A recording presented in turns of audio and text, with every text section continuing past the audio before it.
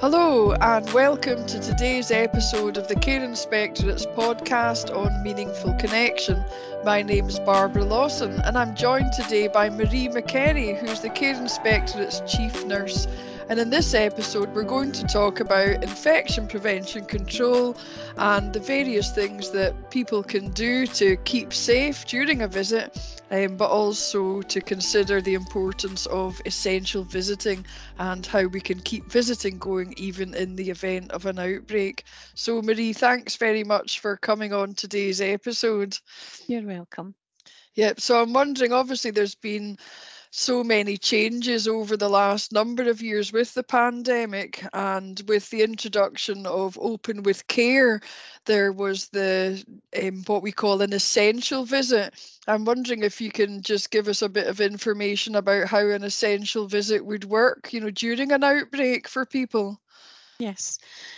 Well, essential visiting was introduced during the pandemic, Barbara, as you know, and I think most care services are well aware of essential visitors now and the need for essential visitors. That's been well established, and we now have the research evidence to back up what we really knew in terms of meaningful connections for people, and how difficult it was for people, particularly during the pandemic. I would say that people in care homes in particular were disproportionately disadvantaged and affected by COVID, and the pandemic in that respect had a really bad impact for people. Uh, the impact that people experienced also had the repercussions for their family and for their friends, and also for care home staff. I think that we've learned quite a lot over the past few years, and we know that it's very difficult to balance people's social needs and their need for connection and their need for a private life and family life, and that has to be balanced against the risk of infection and minimising that risk, because it was very keenly felt during the pandemic that care homes were trying their very best to manage that risk and also to keep people connected. And so the idea of essential visitors is that that situation shouldn't arise again. And I'm hopeful that now that we've got clearer guidance and probably a greater understanding of COVID-19, that situation wouldn't arise again. Very recently, Public Health produced their most recent version of the guidance for social care. I think that was 2.7, and expectations around about visiting are very clearly recorded in that guidance, and we know that it's really important that people have that social contact. Yep, so that really means for people who are, family carers or loved ones and friends, that even in the event of an outbreak, whether that is COVID-19, norovirus, or other influenzas, there's lots of different outbreak situations where if there's that need for the essential visit, which could be an end of life situation or to support with care, if someone's maybe not eating and drinking well and they need that additional support from a family member, or if it's, to support somebody's mental health, that these essential visits are now able to take place. So I think that definitely brings a lot of reassurance to people. Family carers have an essential part to play as partners in care, and they've got a variety of roles which support people's well-being, and I think that they do work within the care service that's much more and beyond just being a visitor there, and so it's really important that people have and are able to maintain their relationships with the people that they love and the people that are important to them. Yep, definitely. And I know been changing guidance again about the use of face masks and different, uses of PPE, which again was changing frequently. And I know there was the recent change, obviously at the time of the recording, that the face masks are now not just, not used by people's choice. It would only be in the event of a kind of risk assessed clinical situation. And I suppose during an outbreak, families or visitors for essential visits there would still be some expectation that to keep people safe would be using the PPE in line with the current guidance. So I suppose it's just following what the services are, advising, but also just, Yes. yeah. I think that that's really important that we follow what the service asks us to do when we are visitors to a service. And often the PPE is to protect the person that's wearing it, as well as the people that are living in the service. Uh, in terms of face masks, there's been lots of discussion about the need to wear face masks and whether that's still important. And we here at the Care Inspectorate, as well as our partners at RHI and at Public Health Scotland, have been in discussions about this for some time. We want to try to bring back a kind of normal practice, and generally speaking we wouldn't expect people to wear a face mask unless there's an outbreak, and we wanted to re-establish that in care homes so that people are not making a choice to wear a face mask when it wouldn't probably help um, the situation and wouldn't help to protect anybody. We noticed when we were visiting care services that people, although they might still be wearing a face mask, weren't wearing it in the way that we would have recommended or that guidance would have recommended. And by that I mean they might have been wearing it and reusing it, for example, rather than discarding it and getting another one. They might have been wearing it on their head or, hanging off their ear, that kind of thing. So people weren't using the face masks in the way that we wanted them to be used, and so they weren't protecting people. We don't think that the protection that people were having from the face masks was useful, unless there's an outbreak happening in the service, in which case we would revert back to wearing face masks if our public health colleagues and our health protection teams tell us that that's what's required. Yep, thank you. And obviously, the guidance is, continually being looked at by the government, by the public health, and, by ourselves. How can people keep up to date with where to find the guidance? Well, the best place to find the most recent guidance is on Public Health Scotland's website. We at the Care Inspectorate do try to keep regularly updating services via our provider update, and our colleagues at RHI also provide guidance. Scottish Government have a website also, but Public Health Scotland's website, they are the people that produce and publish the guidance, and they always have the most up-to-date version on their website. Yep, and the Care Inspectorate also have a dedicated tab on the website for visiting Meaningful Connection and Anne's Law, and there's a Yes. section on there that people can refer to as well. It's been continually updated.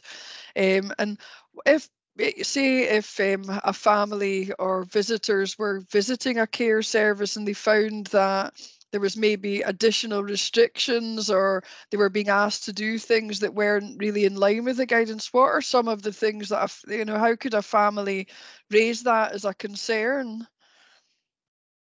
I think it depends what the restriction is, obviously, Barbara. But what we would suggest is that you speak to the care home manager if you think that the restrictions are unnecessary or they're out with what guidance is asking. And I think in most services now, we understand completely that care home managers and services were very cautious about removing restrictions. And they did that because it's been a difficult few years and because there is constantly changing guidance, and sometimes they weren't up to date, but most of the time it was really just that they were being overcautious because they were trying to protect the people that lived there and also their own staff group. So I would suggest that if you feel that the care home are being overzealous in any way, that you talk to the care home manager and ask them about what it is they're doing and why they're doing it. And if you're still not satisfied with the response you're getting and you feel that the restrictions are too severe, then I would speak to the local health protection teams, or to ourselves here at the Care Inspectorate, because we would then speak to the care home and find out what was at the root of the reason that the service had made a decision to impose restrictions that other services weren't being asked to put in place, and that didn't quite meet the guidance. So quite often it's just a misunderstanding, and once we've spoken to the service it can be resolved, or once the health protection team has reassured the service it can be resolved. But sometimes it's just misunderstanding. So I think have an open and honest dialogue with the care home manager if you can, and if you find that's not possible, then come and speak to us or speak to Public Health Scotland or the health protection teams, and we'll try and sort it out for you.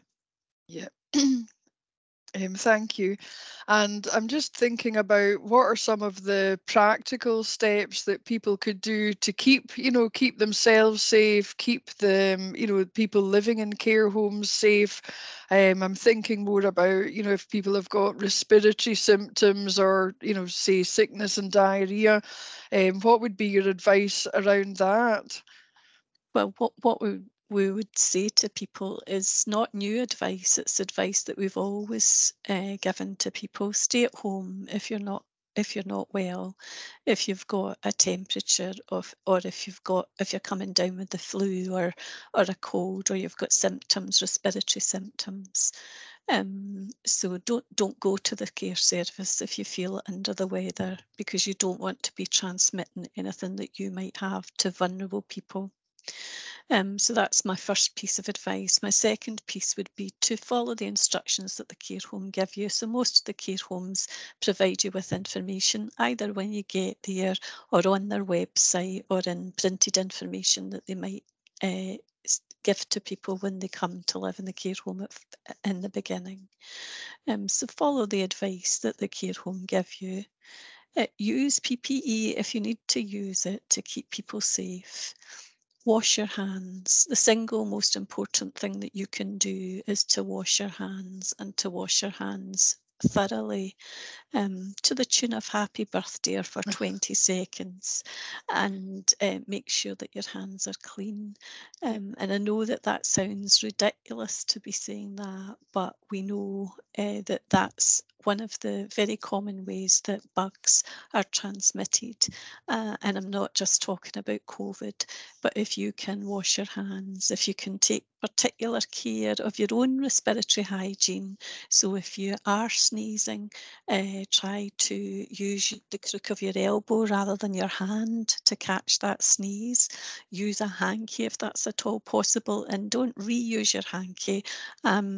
Of an age that I would stuff a hanky up my sleeve, and I've had to retrain myself to make sure that I always catch it, kill it, bin it.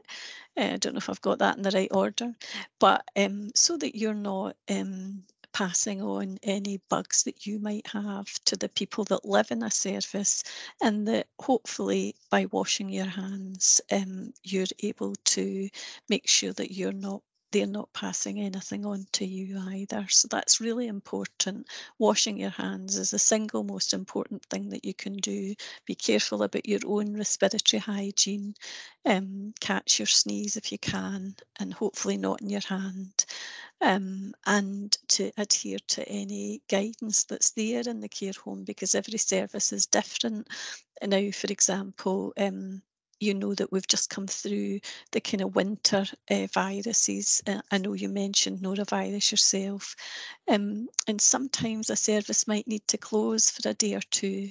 And if that has to happen, then health protection teams will be making sure that the service is only closed for the minimum amount of time that's necessary for them to gather information and find out what it is that they're managing, and put procedures in place. Yeah. So to bear with the care service if that has to happen. We know that people are sensible and that they don't usually want to go into a service where there's norovirus because they don't want to catch it themselves or bring it home to their loved ones at home. But we want you to try and work within the guidance, and we'll certainly be working with the care homes and with the sector, because nobody wants us to be in the situation that we were in during the pandemic, where people weren't able to connect with the world beyond their care home, and weren't able to get out or to have their relatives in. Yeah. We want to avoid that at all costs, but there is a number of things that you can do to try to protect yourself and to protect your family member. Yep, definitely. And there's also a lot of procedures and cleaning and guidance that the care home staff themselves will be doing as well in people's bedrooms, but particularly in kind of communal areas, shared spaces, and they're all key as well. So services Yes, are working hard, and they've got a absolutely. lot of different guidance documents to be following and for that as well. So lots of things happening there. Yeah, and in terms of cleaning, things have changed a little bit. We want services to try to maintain a homely environment for people that live there. It's not a hospital environment, and we're not looking for clinical levels of cleanliness. We're not looking for environments to be so sparse that they don't look homely anymore.